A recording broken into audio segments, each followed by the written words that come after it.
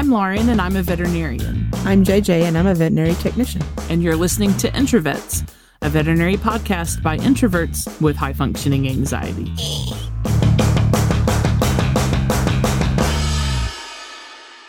Welcome to the Snackisode! Hello. Today we are going to talk about some more listener mail / feedback. And I'm going to read the mail right now.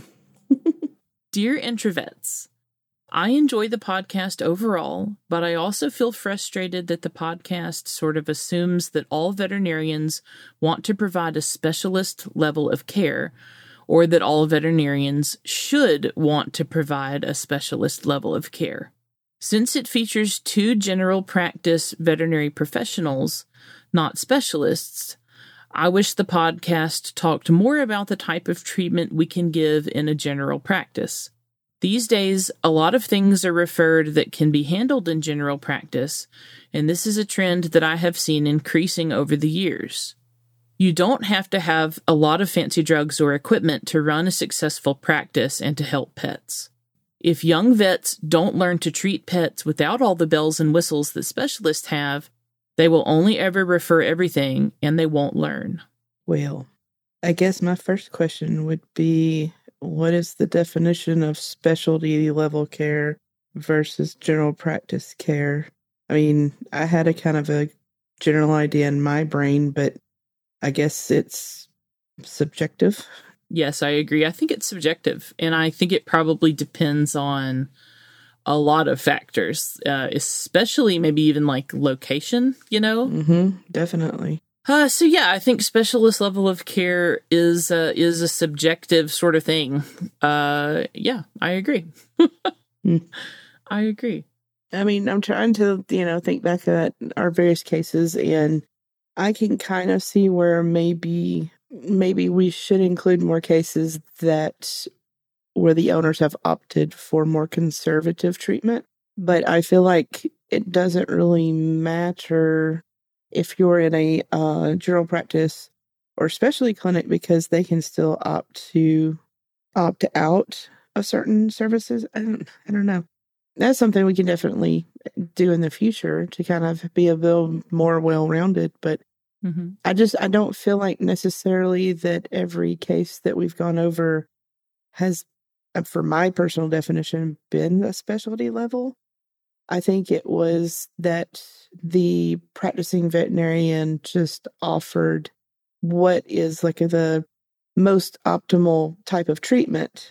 And if they went for approving it, great. I don't know. What do you think? Well, to go back really quickly to your comment about, maybe we should do more general practice type cases, or more cases in which the people decide not to do anything fancy. I think the only problem with that is that's a boring episode. It's like, I mean, what would that look like? Like, we wanted to do an ultrasound. Yeah, like we counseled the owner about how this cat could have GI disease, but they declined all the diagnostics, so we started steroid. 5 minutes. Definitely would be a shorter episode. Right, and also not interesting and not anything that people might not know. So, from the creative standpoint and the delivering the podcast standpoint, our goal is to educate people and to present as accurate and as detailed of a review of the disease process as possible, while using specific cases to illustrate that. So the goal of the podcast, when we do clinical cases, is to say, here is a real life case. Most of them are not specialty cases, but general practice cases. I can't think of a single specialty case that we've gone over, actually. No. At all. I'm having trouble coming up with one. All of them are general practice cases. And that's why we kind of break it up. So we kind of go through presentation, physical exam. We build our differential list. Just like you do in real life. And then we talk about, here are all the tests that we could do. Here's what they did. Here are all the treatments that we could do. Here's what they did. And then we either have a positive or a negative outcome. So, yeah. And I can also state that, I mean, I assume I can state this. I know for a fact that some of the cases that we have gone over have occurred at a clinic that does not have fancy equipment and fancy drugs. Sure. So, you know, that information can be taken however, but that's, anyway, that is right. the absolute gospel truth. I guess I have a lot of thoughts about this topic, and we're going to talk about all of them today, all of our thoughts about it and everything. So we do appreciate the feedback for sure. Mm-hmm. And we'd like to talk about it while also trying to not be defensive about it, but sort of just to explain, like, here's our rationale for how we present cases, and here's why we think that's helpful, and here are some of the reasons why we think it would be a problem to limit the information that we share with listeners. So we're going to go over those things on the podcast today. Let's do it. So first off, I would just like to make the statement that there is a difference between having all of the bells and whistles at the clinic that you're currently standing in and talking to the owner about all of the bells and whistles, right? Mm-hmm. Like, having the things you're recommending located on site is not a prerequisite for talking to the owner about those things. No. It's not. I mean, and I don't think it should be, because say you are in a general practice that does have limited resources. I don't think that means you can limit the information you give to the client. I think you have to go over all of the options with the client. And if they want to go with a limited plan, then great. But I don't think you need to present the limited plan as the only option that they have. Yeah. That's where I start having trouble. Yeah, because they were talking about how they seem to see a trend of where more things are being referred out instead of being done in-house. But if it's not in the pet's best interest to offer only what you have to offer, then who are you doing a favor by that? It just, I don't know. It opens up a lot of cans of worms, in my opinion. So I will say that aspect of the feedback is the one that bugs me the most. Is like this idea like, oh, younger vets just want to refer everything. They don't want to work it up. And I don't think that's true. I think that younger veterinarians might be more aware of the liability of not talking to owners about the options that they have before they start working it up. And I also have a little bit of a moral issue with the idea that, like, you should do everything you possibly can at your physical practice before you send it someplace. Because everything you physically can do at your practice might not be an appropriate thing to do for this case. Does that make sense? Like, absolutely. Like, yeah, and it may be a difference in like generations, because I mean, it for sure definitely is. Yeah. I mean, you think about, what, 20, 30 years ago, you didn't have social media where people are bashing your clinic because of their perceived wrongdoing. So that's even on cases where you haven't done anything wrong. But if you did not offer all the possibilities, and then they find out that, I could have had a better outcome if I had been offered A, B, and C instead of just C, then they've got a leg to stand on to go after you. And it's not fun being on the receiving end of that. So maybe not everybody thinks about that possibility. That, and I don't know, just seems like the graduating veterinarians that come out now are a little bit different than the ones that were coming out 20, 30 years ago. They have different interests, and they don't always want to go with what, the owner of the practice is like, you must do this. They seem to have more of a mind of their own, which is a good thing in my opinion. Yeah. I mean, I think we so, it's been a minute since I've been in veterinary school, but even back then, I definitely feel like it was ingrained in us that, you as an individual veterinarian are not going to be good at everything. And if you're not good at something, you shouldn't subject the pet to it. Mm-hmm. There's a difference between trying really hard and being good at something. And so or learning about something and being good at it.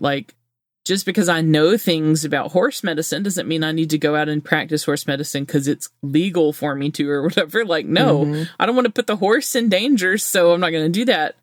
And I think the same thing is true with aspects of small animal medicine too. So if you don't have the equipment to get the right diagnosis and to treat that appropriately, then you really need to talk with the client about that information before you just go doing it.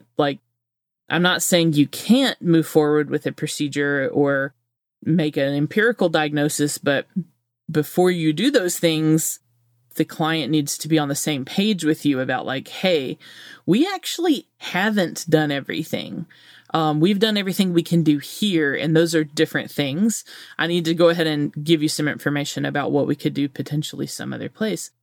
I think for me, that's the turning thing. That's the cornerstone of this argument here, is that, these young vets don't want to do anything anymore or whatever. Is it that?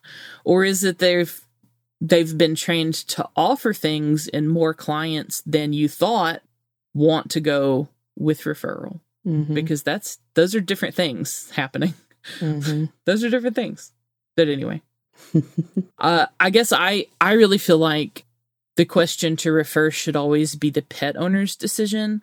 And it's hard for them to make that decision if they're not aware that referral is an option. Mm-hmm. And if they're not aware that the referral institution isn't like a cookie cutter image of your same practice, they're going to have different things. They have different talents. They have different machines. They probably have different medication. Maybe they're open 24 hours. They just have a different level of care. And so clients need to know that. Mm-hmm. And then taking the owner's goals into account, I think, is super important. So this can be done in a lot of ways. One of the most interesting things that I've seen, and I actually hadn't thought about this for years, and we were talking about this feedback and starting to make this episode, I was telling JJ, man, when I was a student in Auburn, I had a cat and I took her to the veterinarian, and the veterinarian I took her to in Auburn had a really interesting questionnaire in the paperwork that you filled out to be established as a new client. And it was a questionnaire about your goals. And it literally had a question where it wanted you to circle, rank, what do you want the veterinarian to recommend? Or what level of care do you want to be provided for your pets? And it was different options I want the veterinarian to talk to me about every abnormality they see and what they recommend for that. I am not worried about cost. And then it had a middle option, and then it had an option that was I only want shots, don't talk to me about anything or whatever, And I remember when I got that, of course, I circled the I want to know everything, and please don't worry about money or whatever. Just tell me everything I need to do. And I remember thinking why would anyone pick any of these other options? That's how naive I was, but I've actually never seen that at any other practice. Me either.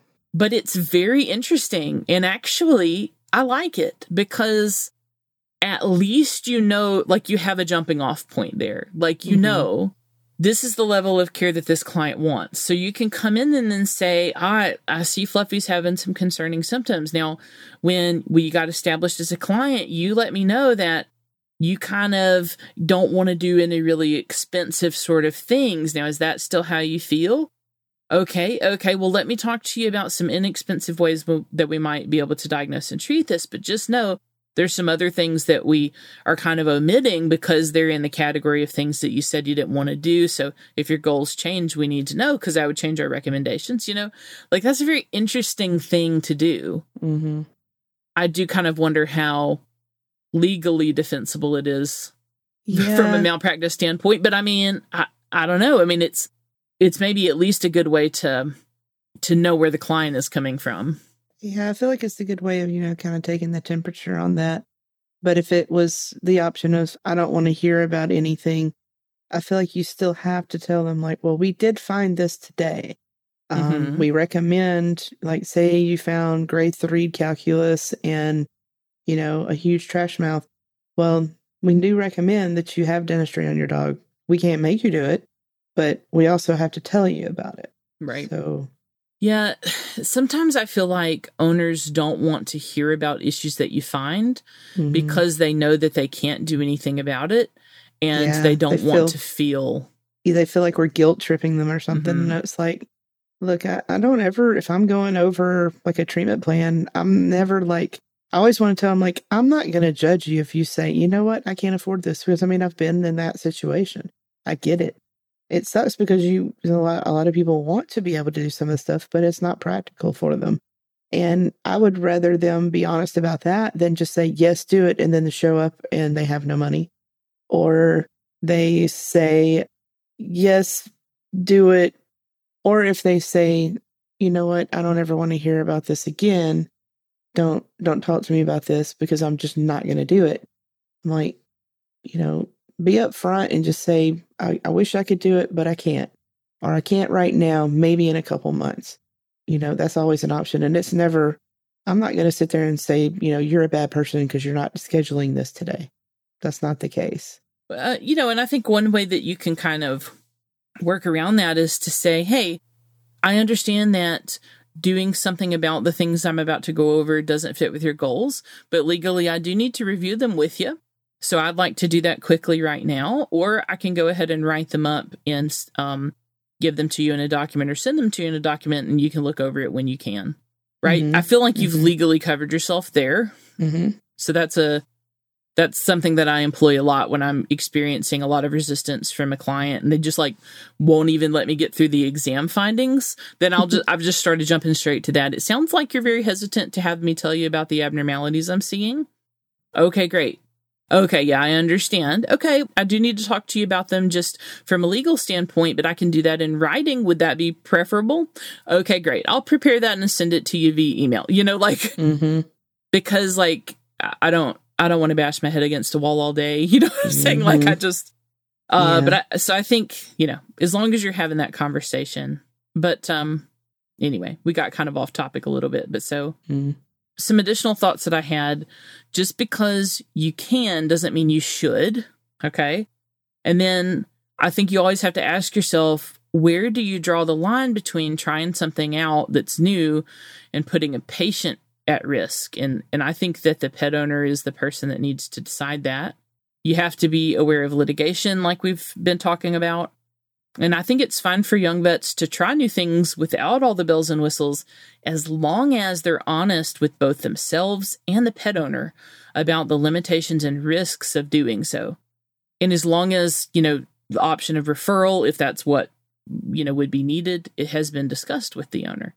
Yeah. And those opportunities will arise because there's always going to be somebody that's like, I would like for this to be done here. Is there a way that we can, tweak this to where we can do it as cheaply as possible, or as long as it's something that's, the veterinarian is comfortable with offering and the owner has listed things as declined, they know what they're getting into. I mean, those options, those things occur quite often. Yeah. Yeah. And I wrote down a couple of examples that sort of came to me while I was thinking about this topic. So the first example I thought of was, I don't prefer to diagnose and treat dyspneic patients without the ability to put them in an oxygen cage and the ability to do an ultrasound of the chest to see what's happening. Now, can I technically treat them? Yeah, sure. I did it for years, right? I worked for years without ultrasound and without an oxygen cage. I did it all the time. But things have changed. And now I know that right up the road are at least 2, if not more, different facilities that have both oxygen cage and ultrasound, right? So is it right for me to not mention that those things exist and that they would be the best care just so that I can keep the pet in clinic, I don't think that is right. No, I don't think that's right. So I always say, if I'm at a clinic that day where we don't have oxygen for the pet and we don't have an ultrasound and, the pet's doing real bad, and I'm like, heck, take an x-ray, this pet's going to kill it. So like, we're looking at hoping that it's pulmonary edema and giving some furosemide, or, stabbing blindly into the chest to check and see if it's, got a pleural effusion. Like, man, using an ultrasound can clear that up real fucking quick. So like, before I do those other two things, like, I probably at least need to mention to the owner, like, hey, in a perfect world, we would do an ultrasound and I don't have one. So before you drive all the way up here with your pet, just know that the emergency clinic or blah, blah, blah is an option. And they do have those things. So if your pet needs oxygen, if your pet needs an ultrasound of the chest, we can't do it here, right? Like, sometimes you don't know that a dyspneic pet is coming in until they arrive. And then you're like, oh shit. But like, there's always a possibility for disclosure. There always is across the board. And then another example that I thought of was something like doing a GDV surgery in general practice. So like, do most general practices have everything they need to do a GDV? I mean, technically, sure. Yeah. They've got maybe a clean surgical suite. They've got appropriate instruments. They've got good drugs, pain control, that sort of thing. But do they have a technician that can serve as an ICU nurse and monitor the pet nonstop as it recovers? Do they have telemetry to monitor for premature ventricular contractions? It's a really common problem after GDV surgery. And if you see them, then we've got to give the pet medication for that. But it's medication that not all clinics have or know how to mix up. So is it right then, if I don't have the equipment to monitor for a known complication or treat the known complication, is it right for me to do the surgery? No. I don't think it is right without telling the owner it could happen and that I can't do anything about it if it does, right. Like, so in that type of a case, I think if you just take that dog straight back to surgery without thinking about what are the aftercare needs that it has, what can we do to make it the best outcome possible? Do I have those things? If the answer is no, I think that it's ethically your duty to tell the owner, hey, I don't have all of the things that would make this the best case scenario, and I'm happy to still do the surgery, but I just need to make you aware of the limitations of doing it here. And if the owner's okay with that, then great, go right ahead. But if they're not, like, we don't need to disguise the fact that another clinic can offer better care so that we can retain the client, because that is unethical, I think.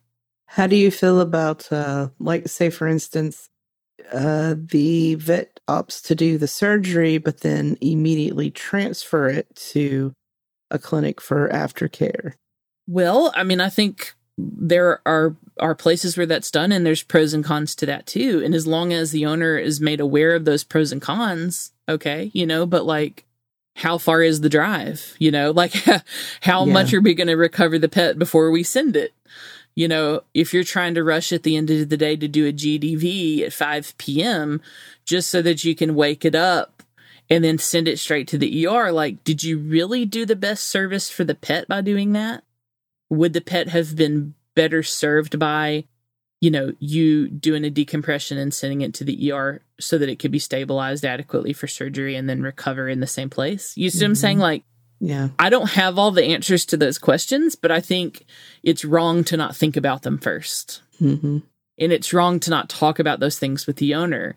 If the owner is like, no, I definitely want you to do the surgery because you can do it for half the price as the other place, I understand that there's going to be a period of time where he can't be on telemetry till he gets to the ER, but I'm willing to accept that risk. Okay, fine. Like, the owner knows, like, they're the ones that need to make that decision, though, not, we don't need to withhold information, I don't think. Yeah. That's my personal philosophy. So, and that's part of the reason why I think it's so important to go over as many of the options as possible in our case reports, because, I mean, we have a broad audience. We have people who want to be vets, high school students. We've got veterinary technicians. We've got veterinarians.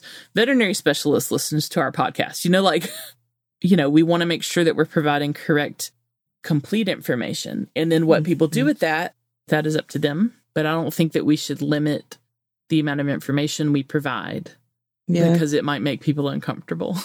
So I think in making decisions about whether I can handle this case in general practice or whether I need to think about referring it, I don't necessarily have like a list of like, always keep these things, always refer these things. I think that it's more nuanced than that. So I like to ask myself a list of questions when I'm thinking about whether I need to offer referral to a patient. Okay, so this is just the short list to ask myself. You might need to edit this or add things depending on your unique situation. But so those questions are, do I have the right equipment and is it working correctly? Do I have a what-if plan for known common complications that occur with this type of procedure? Do I feel comfortable proceeding or am I hesitant for some reason? I'm going to tell you right now, if I'm hesitant, I ain't doing it. I've been pressured too many times to do stuff that I wasn't comfortable with. And every single time I'm like, I should have listened to my gut on this. This is a pain in the ass. This is a nightmare. Okay. Yeah. So if I feel hesitant, I'm like, I'm not doing it. Not going to do it. And then can I ensure patient comfort, like with heat support, with pain control, with nausea control? Again, there are likely others, but these are just the ones that I ask myself. And if I'm like, no, I don't think I do have the right equipment. Or if I'm coming up with the wrong answer to those questions, then I know I need to start kind of chatting with the owner about like what their other options are. Doesn't mean I won't do it necessarily, except for the third thing. If I'm hesitant, I won't do it. But everything else, it doesn't mean I won't do it. It's just like I got to make sure that the owner and I are on the same page about what could happen and that, they've at least been counseled on the potential outcomes. Because, every practice can't have everything. I think in veterinary medicine, there is a lot of unnecessary duplication of services. And it's part of, in my opinion, what's stifling and has historically stifled profits in the veterinary practice. I don't think that you can have 25 clinics in one city that all do the exact same things as one another. Like, that doesn't make any sense. But that's what we've been doing so far. I think it's dumb. I think that differentiation is a smart move in this veterinary climate. And then it's important to remember that standards change over time. And then laws usually change. They lag behind a little bit, but they usually change over time too. And some good examples I thought of were like x-ray machines.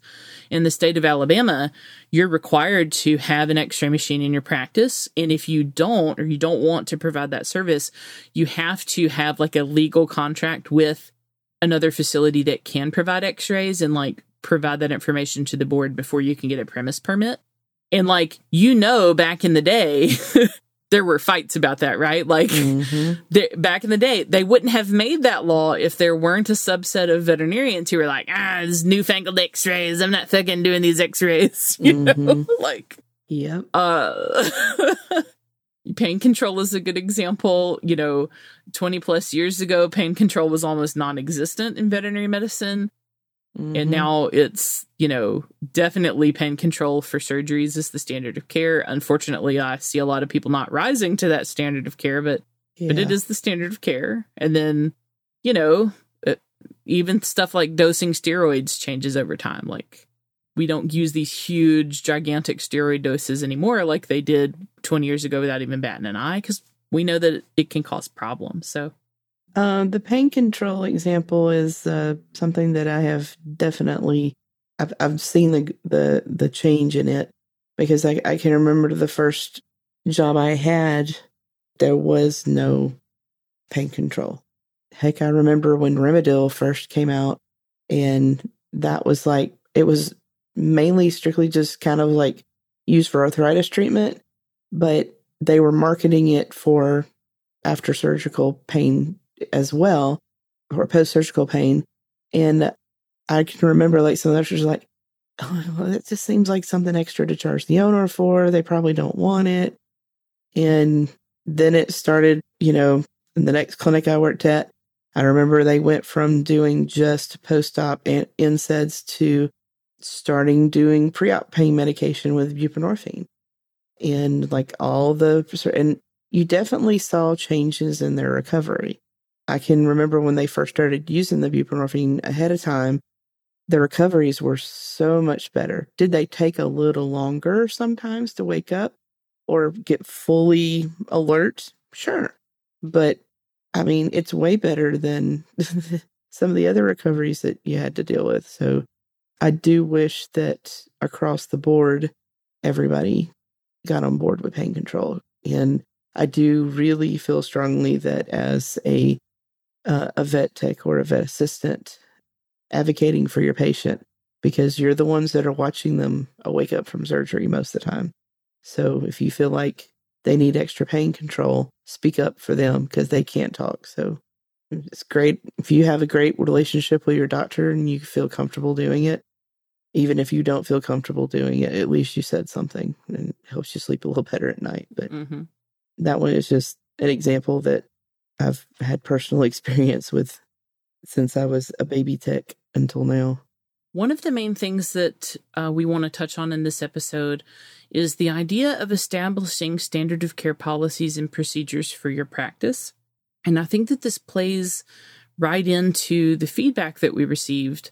And I think that this is a way that everyone can sort of examine, what their mission is in practice, what they plan to offer, and then set a standard for the practice of what level of care are we going to provide, what's typical, what's not typical, what have we decided we're going to do in X, Y, and Z situations. And I think that this is a very helpful exercise to go through. It helps you learn a lot about yourself, but it also establishes really important information for the clinic. It can help it function a lot better too. Mm-hmm. So we've talked a lot about standard of care policies for practices in various episodes, but I'd like to go through right now just how do you do that? How do you set those up? How do you have that conversation? And the first step is to start with developing a mission statement. If your hospital doesn't have a mission statement yet, you need to write one. And that way we know what is the goal of the care that we're providing here. Because how can you know what level of care you're going to provide if you don't know what your goal is? So first, write that mission statement. And then all of the veterinarians need to be on board with that veterinary mission statement, that goal. And that's going to help you guys set expectations as far as level of care. From there, you can develop written policies and procedures for your specific practice. What all needs to be in that document? Well, in short, if it's important, it needs to be written down. And not only just what the policies and procedures are, but why you have created them this way. Adding that rationale allows people to come back later and say, oh, well, the rationale on this is outdated. We now have new information. This needs to be updated. And it doesn't just become a quote, this is how we've always done it, sort of a situation. The standard of care always evolves over time, and so should your standard practices at your hospital. But even though things are going to evolve, they still need to be written down. Just update them regularly. Mm-hmm. When you're going into meetings about standard of care, we want to first not be defensive, and then we want to approach it with a listening mindset.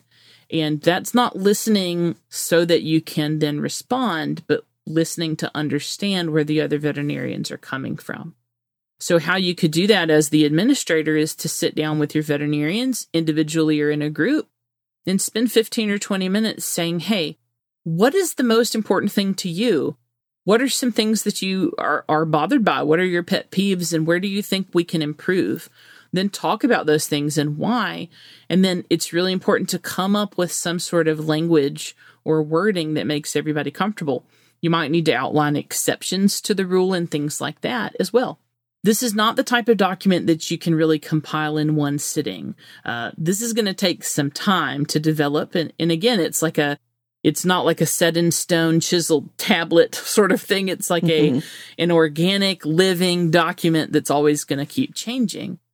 I recommend focusing on just one area at a time. So make a triage list of everything that needs to be dealt with and then just make a policy for the most important thing and just one thing at a time. And then it'll grow from there. And it won't take long before you really have a set of core values that have been established.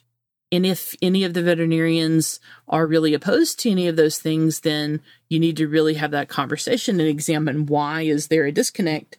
And it might ultimately be that there's not a good match in the level of care. And, one of those vets might even need to move on. It might not be a good fit. But if you don't have the conversation, you're never going to know. And it's just going to lead to resentment and irritation. Mm-hmm. I think that there's definitely a place in veterinary medicine for clinics that provide limited services and or low-cost clinics. But communication is key. We want to disclose our limitations to the client. And I think that there should be some information in the written standards and practices for the hospital about how that information is relayed to the public. Is it through advertising? Do you maybe make the statement on the phone when a new owner calls? What are we going to do if we're a vaccine-only clinic? How are we going to let the owners know, hey, we only do vaccines? You're going to have a regular vet for your other stuff because that's important for them to know. And then lastly, don't forget that many organizations offer consensus statements on best practices, and you can definitely use these as a blueprint for your own practice guidelines. So just off the top of my head, AAHA and the Association of Feline Practitioners both put out vaccination guidelines that they update regularly. The vaccination guidelines have been updated in 2020. That happened while the pandemic was going on, so a lot of people don't know. So go take a look. There's a lot of big changes to that vaccination recommendation document, including a recommendation that pets be vaccinated not any more often than every 3 years for a lot of the core vaccines, including rabies, including distemper parvo, including FERCP. Not 1 or 3 years, but not any more often than every 3 years. So reading that data is really interesting. I really encourage everybody to check out those guidelines. The American Heart Society publishes guidelines about treatment. The Companion Animal Parasite Council publishes guidelines about how to respond to infections with different intestinal parasites and things like that. So you don't have to always use these as like a Bible for what to do, but they present a really good jumping off point for you to get started. You can look and see, okay, well, a consensus of specialists says this. I gotta have a pretty good reason to go against that. What's gonna be my rationale here? And then I did just want to go over some key things that I've seen, in my work as a relief vet. I can say that not many places have established written standards, and you can tell because, when I come in as a relief vet, the owner is not usually there. Office manager might not even have one, So when I'm saying, hey, what is your policy about deworming puppies? And people say, oh, just whatever you want to do. That frustrates me because I know that deworming puppies is a pet peeve of many veterinarians, right? So I know that this practice has then set me up to get a call from the owner like, hey, I saw you did it this way. I like to do it this way instead. And so if you provide written communication to that effect, that's much better. If you have really specific expectations for how things are going to go, and you have really specific expectations for how you want the vets that work for you to treat certain things, but you don't communicate them or write them down, you're setting yourself up to be irritated when those vets invariably don't do it exactly the way you want because you haven't told them how you want to do it. Additionally, if it's written down, people have something to refer back to. So you don't get 1,000 questions a day that you feel like you should, those people should be able to answer because they've been working there a long time. Just write it down. And if they come to you with one of those questions, you can say, have you checked the manual? No? Please go check the manual. That's going to be what my answer is. It'll save a lot of time too. Well, that's all the time we have for today. If you have stories, questions, concerns, or cases that you'd like for us to present, please send them to introvetspodcast@gmail.com. You can find us on social media. We're on Facebook and Instagram, and it's @introvets. And don't forget to rate, review, and subscribe to the podcast. It really does help. And we'll see you next time. Bye. Bye-bye.